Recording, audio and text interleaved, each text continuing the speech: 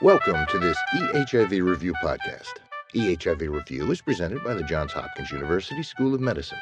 This program is supported by educational grants from Abbott Laboratories, Boehringer Ingelheim Pharmaceuticals, Inc., and Bristol-Myers Squibb. Today's program is the companion piece to our Volume 1, Issue 11 newsletter topic, Emerging Promises and Challenges with the Use of Antiretroviral Therapy for the Prevention of HIV Transmission. Our guest today is that issue's author, Dr. Kenneth Mayer from Harvard Medical School and Beth Israel Deaconess Medical Center in Boston.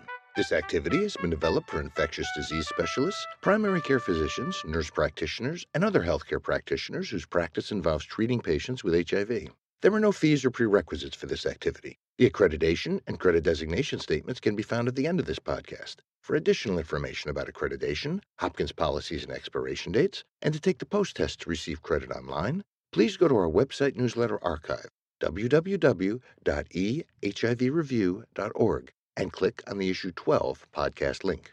Learning objectives for this audio program are that after participating in this activity, the participant will demonstrate the ability to discuss new findings on the use of antiretroviral agents for primary HIV prevention, describe the impact of early initiation of treatment on HIV transmission, and identify appropriate candidates for pre-exposure prophylaxis for HIV prevention. I'm Bob Busker, Managing Editor of the program. Our guest today is Dr. Kenneth Mayer, Professor of Medicine at Harvard Medical School, Director of HIV Prevention Research at Beth Israel Deaconess Medical Center, and Medical Research Director at the Fenway Institute in Boston. Dr. Mayer has disclosed that he has received grants and/or research support from Bristol-Myers Squibb, Gilead Pharmaceuticals, and Merck. He has also indicated that his presentation today will include discussion of the unlabeled or unapproved uses of tenofovir gel, as well as Maravirac for HIV prevention. Dr. Mayer, welcome to this EHIV Review podcast. Well, thank you very much, Bob. It's a pleasure to be here. In your newsletter issue, Doctor, you reviewed the results of several key studies that evaluated the use of pre-exposure prophylaxis, or PrEP, in HIV-infected individuals at high risk. What I'd like to do today is discuss potential application of that data in clinical practice.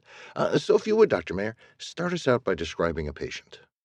HM is a 36-year-old HIV-infected heterosexual male. He has a CD4 count of 540 cells per cubic millimeter, and he's not on antiretroviral therapy at the present time. He has a primary female partner who's HIV uninfected. The couple is in a stable monogamous relationship, and they'd like to have children. They present to you to inquire about the best options to protect the female partner from becoming HIV infected. So this couple is asking about the best options to reduce transmission risk to a potential mother. What kind of counseling would you provide them? As a clinician, you can cite data from two different studies to inform this. There was HPTN-052, which is mentioned in the newsletter. This is the study by Dr. Myron Cohn et al., was published in the New England Journal of Medicine last year. This study looked at heterosexual couples where one partner was HIV infected, the other uninfected, and showed that starting treatment early decreased the likelihood of transmitting HIV to the uninfected partner. There was also the Partners PrEP study, which was following couples where one was infected and the other was uninfected. And in that study, the HIV-infected partners had high CD4 counts and were not on treatment at the time. And it was the uninfected partner that used pre-exposure prophylaxis, used tenofovir FTC or tenofovir alone. And this study showed a decrease in HIV transmission as well. This study was published also in the New England Journal in the past year, and the first author was Baton et al., and this is also discussed in the newsletter. The other issues to talk to the patients about are the fact that although they are a stable couple, the question is, are they a monogamous couple? In other words, if the infected partner goes on treatment, but the uninfected partner has other partners, that partner may be at risk for acquiring HIV. If the infected partner has other partners, he may acquire sexually transmitted diseases, and that can increase susceptibility to HIV from the other partner. So it's not only important to talk about whether the infected partner is interested in going on treatment or the uninfected partner is interested in PrEP, but it's also important to talk about the nature of the couple's relationship and the risks that outside partners may be having for the relationship. And then it's also important to talk about the efficacy of barrier protection, because antiretroviral therapy can decrease the risk of infection, but it may not decrease it 100%. And certainly to have children, there has to be unprotected sex, but there may be other times that the couple may be having intercourse where they're not particularly focusing on conception. And so continuing to talk about barrier protection is also part of the counseling. The benefits of initiating treatment early. What are they for the infected partner? In the HPTN-052 study that is cited in the newsletter, they found that patients who initiated treatment with CD4 counts between 350 and 550 cells per cubic millimeter were 96% less likely to transmit HIV to their uninfected partners than those who were not on treatment. They also found in that study a modest benefit for the HIV infected person. This study was mainly conducted in the developing world, primarily in Africa, but also in sites in Asia and in Latin America. And there was a pilot site also in the United States.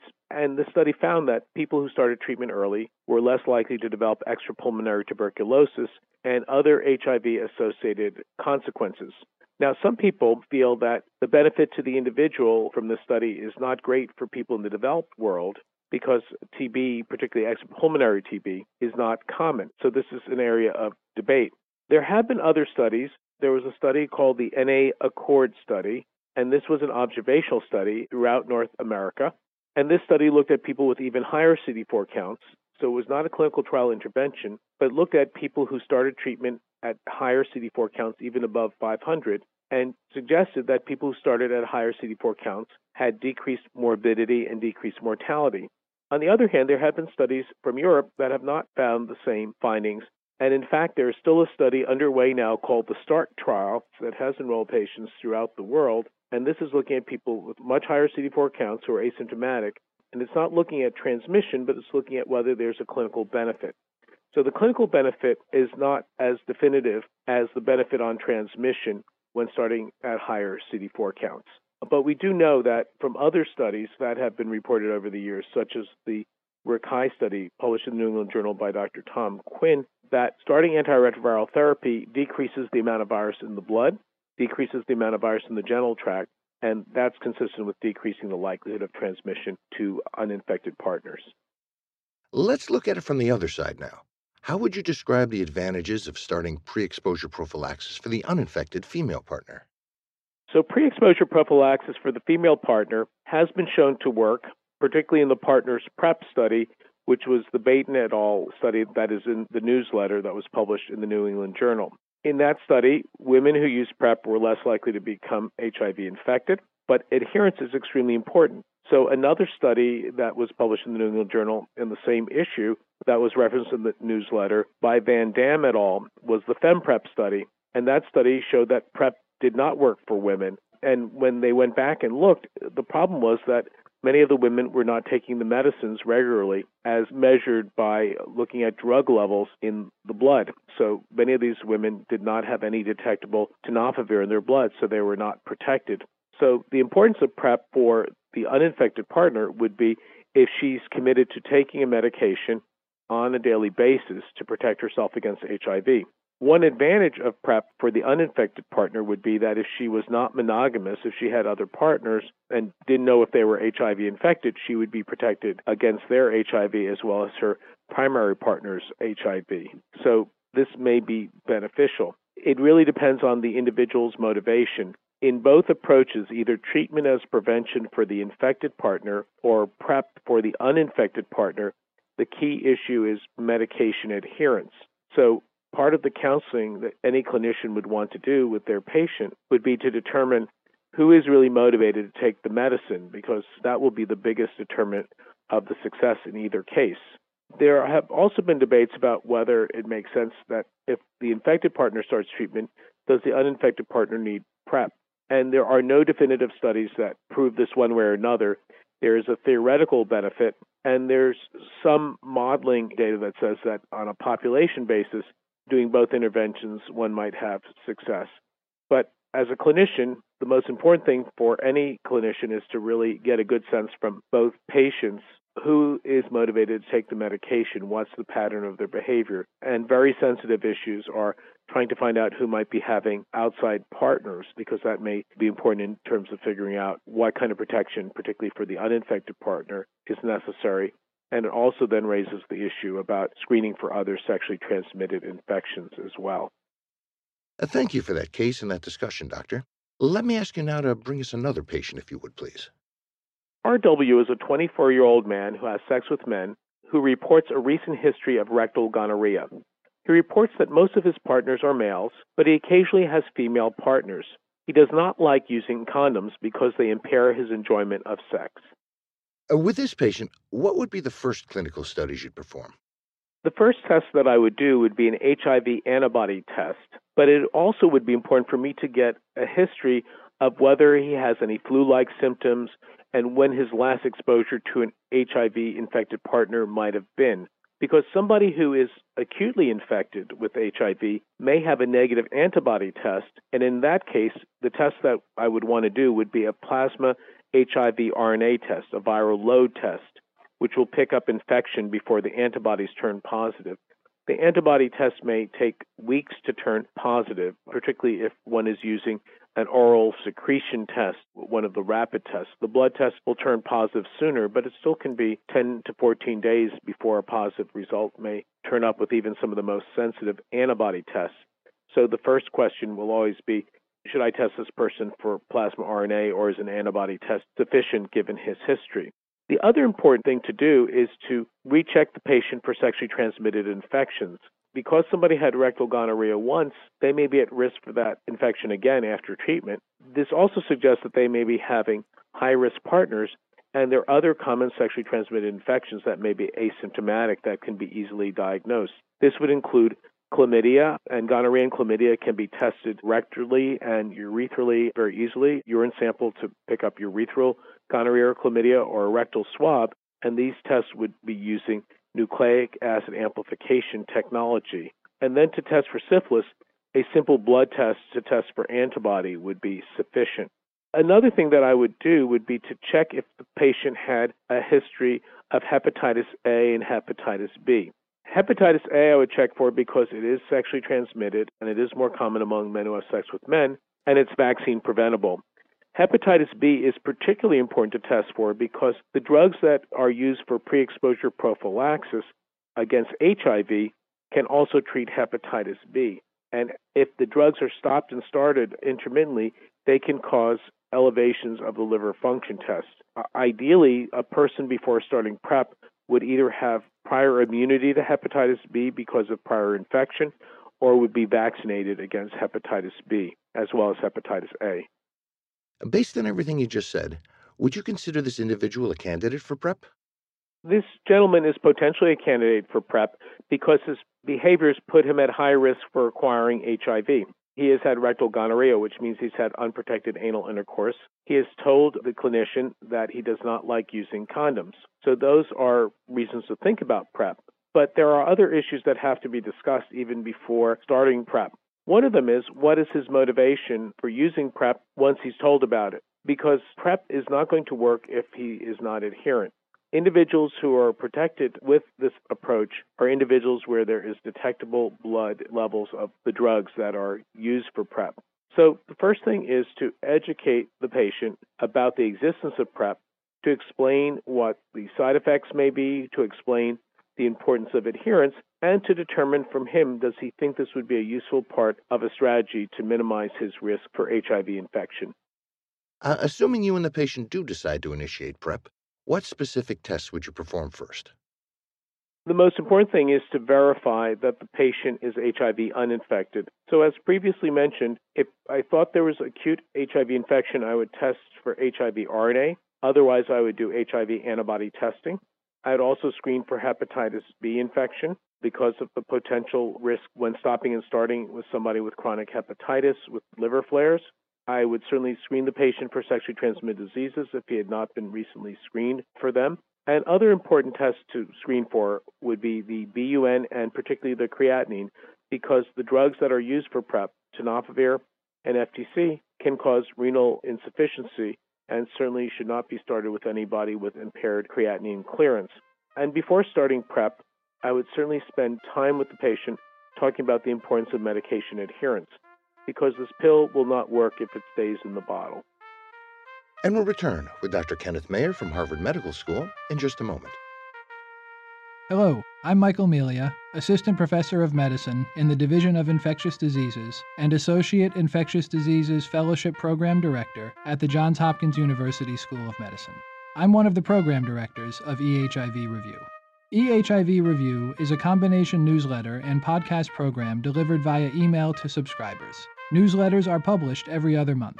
Each issue reviews the current literature in areas of importance to infectious disease specialists, primary care physicians, nurse practitioners, and other healthcare practitioners whose work and practice includes treating HIV patients. Bi-monthly podcasts are also available as downloadable transcripts, providing case-based scenarios to help bring that new clinical information into practice in the exam room and at the bedside. Subscription to EHIV Review is provided without charge or prerequisite. Continuing education credit for each issue and each podcast is provided by the Johns Hopkins University School of Medicine. For more information on this educational activity, to subscribe and receive EHIV Review without charge and access back issues, please go to our website, www.ehivreview.org. Thank you. Welcome back to this EHIV Review podcast. I'm Bob Busker, Managing Editor of the program. Our guest is Dr. Kenneth Mayer from Harvard Medical School and Beth Israel Deaconess Medical Center, and our topic is the use of antiretroviral therapy for the prevention of HIV transmission. We've been looking at how the information about PrEP that Dr. Mayer reviewed in his newsletter issue might be applied in clinical practice. So to continue in that vein, let me ask you to bring us another patient now, if you would, Doctor. SM is a 21-year-old woman who presents to you asking about different ways she can protect herself against HIV. She's in a stable, monogamous relationship, but believes that her partner is not faithful. She has had a trichomonas infection in the last 6 months, but has not seen any other partners. An interesting situation, Doctor. How would you counsel her about HIV prevention? In this case, the challenge is trying to understand the risk that the partner has, because her individual risk is not particularly high. She's in a monogamous relationship. But if her partner is HIV infected, she would be at high risk for acquiring HIV. So the art of medicine here would be to inquire about the feasibility about her having her partner come in for screening in order to ascertain her true risk. Because she had developed trichomonas once in the last 6 months, it would certainly be important to screen her for other sexually transmitted infections, because trichomonas implies that her partner had acquired this from another partner.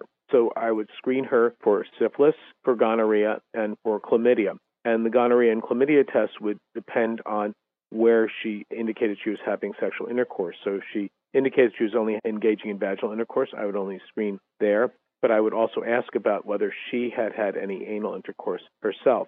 I would also ask this woman, because she's young, about whether she had been vaccinated against human papillomavirus. The data are very strong that certainly if she is in her early 20s and she has not received this vaccine, she's still a candidate for the vaccine, and this will protect her against 4 different types of HPV. What about pre-exposure prophylaxis? Would you consider her a candidate? We don't have sufficient data yet to really know whether she is a candidate for PrEP. We really want to get the data about her partner to know about her risks. If the partner can come in and be tested for HIV, and he's found to be HIV infected, she would definitely be a good candidate for PrEP, providing that she was motivated to be adherent, because several studies have shown that women can benefit from oral pre-exposure prophylaxis. The Partners PrEP study revealed this, and this was the Baton et al. Study in the New England Journal. And the other study was the TDF2 study conducted by the Centers for Disease Control and Prevention in Botswana. And this paper was led by Dr. Thigpen, and this was also published in the New England Journal in the same issue as the Partners PrEP study. But as previously noted, there were studies that have not shown the benefit of PrEP for women, and in these studies, adherence was the key issue. So if the partner was found to be HIV infected, the next question would be whether the woman was motivated to take a medication on a daily basis, because that's the only way that PrEP has been shown to be effective. On the other hand, if she's not having other partners, and if her partner tested HIV negative, then it would be really important to get more history from the uninfected male partner to ascertain whether he was at increased risk for acquiring HIV and could introduce it into the relationship. If his pattern of behavior was not at significant risk for acquiring HIV, then she would not be a candidate for PrEP. I want to bring up something that's likely many clinicians have encountered. Let's say this woman has read a news article or found something on the internet, and she asks you about a topical HIV protection she might be able to use. How would you respond? There's been a lot of interest in microbicides, which are topical gels that could potentially protect women and potentially men against HIV. However, none of these are approved by the Food and Drug Administration. There has been one study, the Caprisa 004 study, conducted in South Africa, that showed that a gel that contained tenofovir was protective. This study was published in Science in the summer of 2010. Subsequent studies have not confirmed the efficacy of this approach, and once again, adherence may be a concern. There are further studies underway to see whether adherence can be enhanced and whether this is a valid approach. But at the present time, there is no approved microbicide gel, so the patient should be commended for keeping up on the literature and paying attention to the issues, but should be told that at the present time, the only way to use antiviral medication to protect her against HIV would be to use oral medication. So that would be oral pre-exposure prophylaxis. What about reinforcing the benefits of condoms for this patient? Condoms are extremely important for HIV protection. The problem is that some people don't like using them, but it is clear that if providers can remind people about the benefits of condoms, that they are an important part of a successful HIV prevention strategy. Doctor, thank you for discussing those cases with us. Let me change direction on you now and ask you to look to the future for us. What's currently under investigation regarding pre-exposure prophylaxis? At the present time, we only have one compound that is approved by the Food and Drug Administration to be used for oral pre-exposure prophylaxis. That's the combined medication tenofovir and emtricitabine that are co-formulated into a single pill, which should be taken on a daily basis. However, there's a bunch of new studies underway to try to see whether this approach, pre-exposure prophylaxis, can be simpler and whether other medications or other modes of delivery can be used. So to simplify the regimen, there are studies now trying to look at using the medication only around the time that people are having sex. So those studies are underway now. So that would allow people to be more selective in their pattern of pill use if they're not having unprotected sex on a daily basis. We do not know whether that approach will be successful yet, and these studies are still underway, but they may provide some important insights that may make it easier for people to use the existing medication. There are also studies looking at other antiretroviral drugs. So one of the studies is looking at the compound maraviroc, which is an entry inhibitor, and to see whether it by itself or in combination with other antiretrovirals might be useful for pre-exposure prophylaxis. That is an expanded safety study, so it will still be years before we know whether this approach has comparable efficacy to the one approach that is approved by the FDA.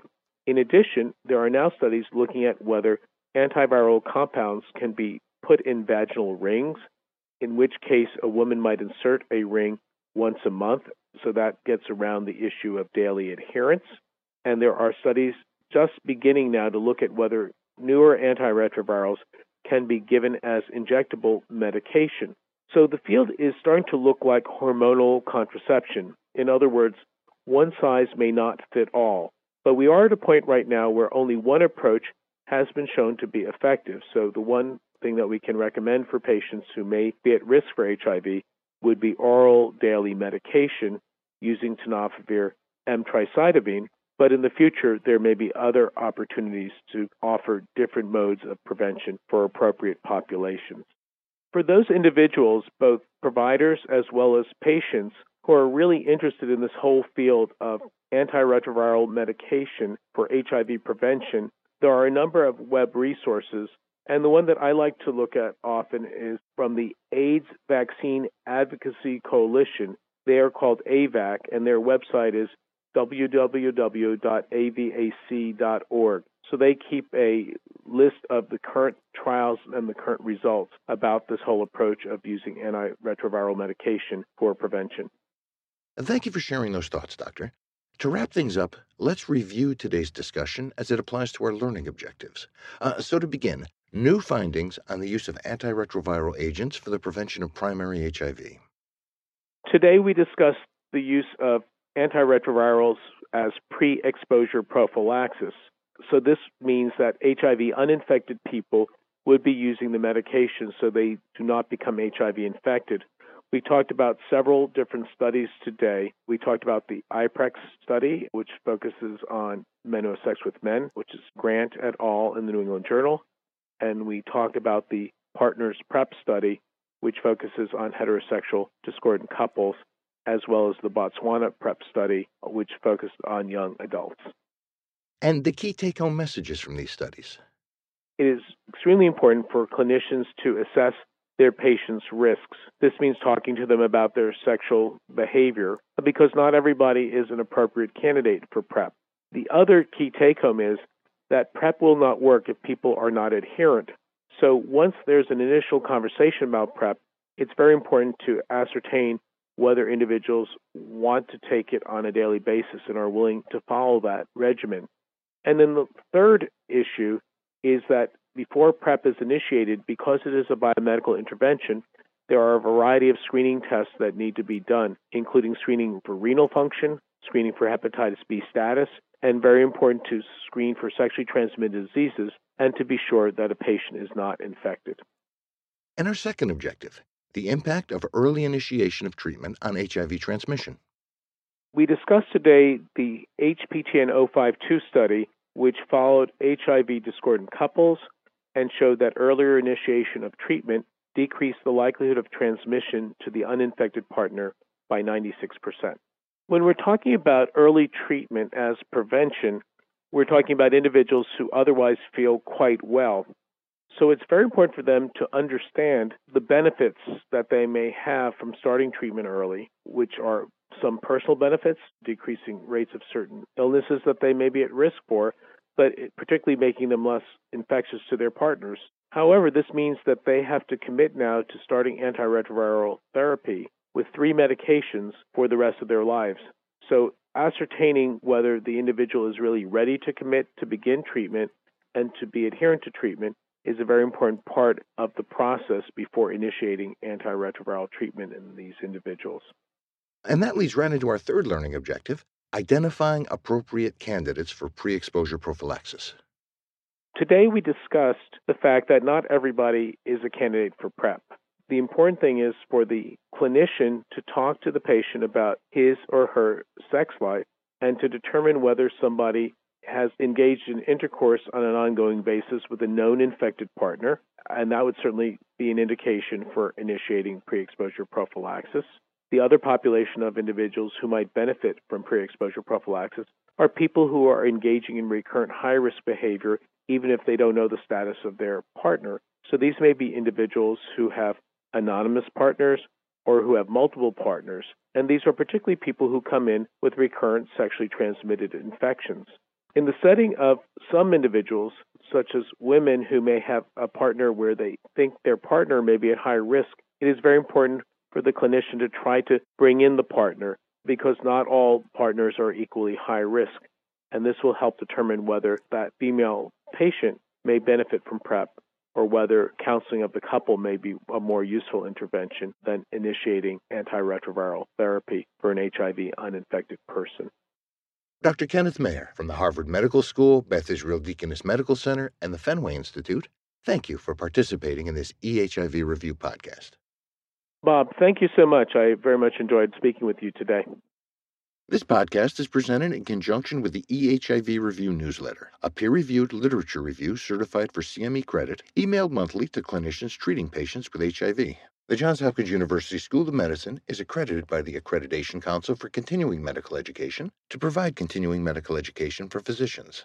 For physicians, the Johns Hopkins University School of Medicine designates this enduring material for a maximum of 0.5 AMA PRA Category 1 credits. Physicians should claim only the credit commensurate with the extent of their participation in this activity.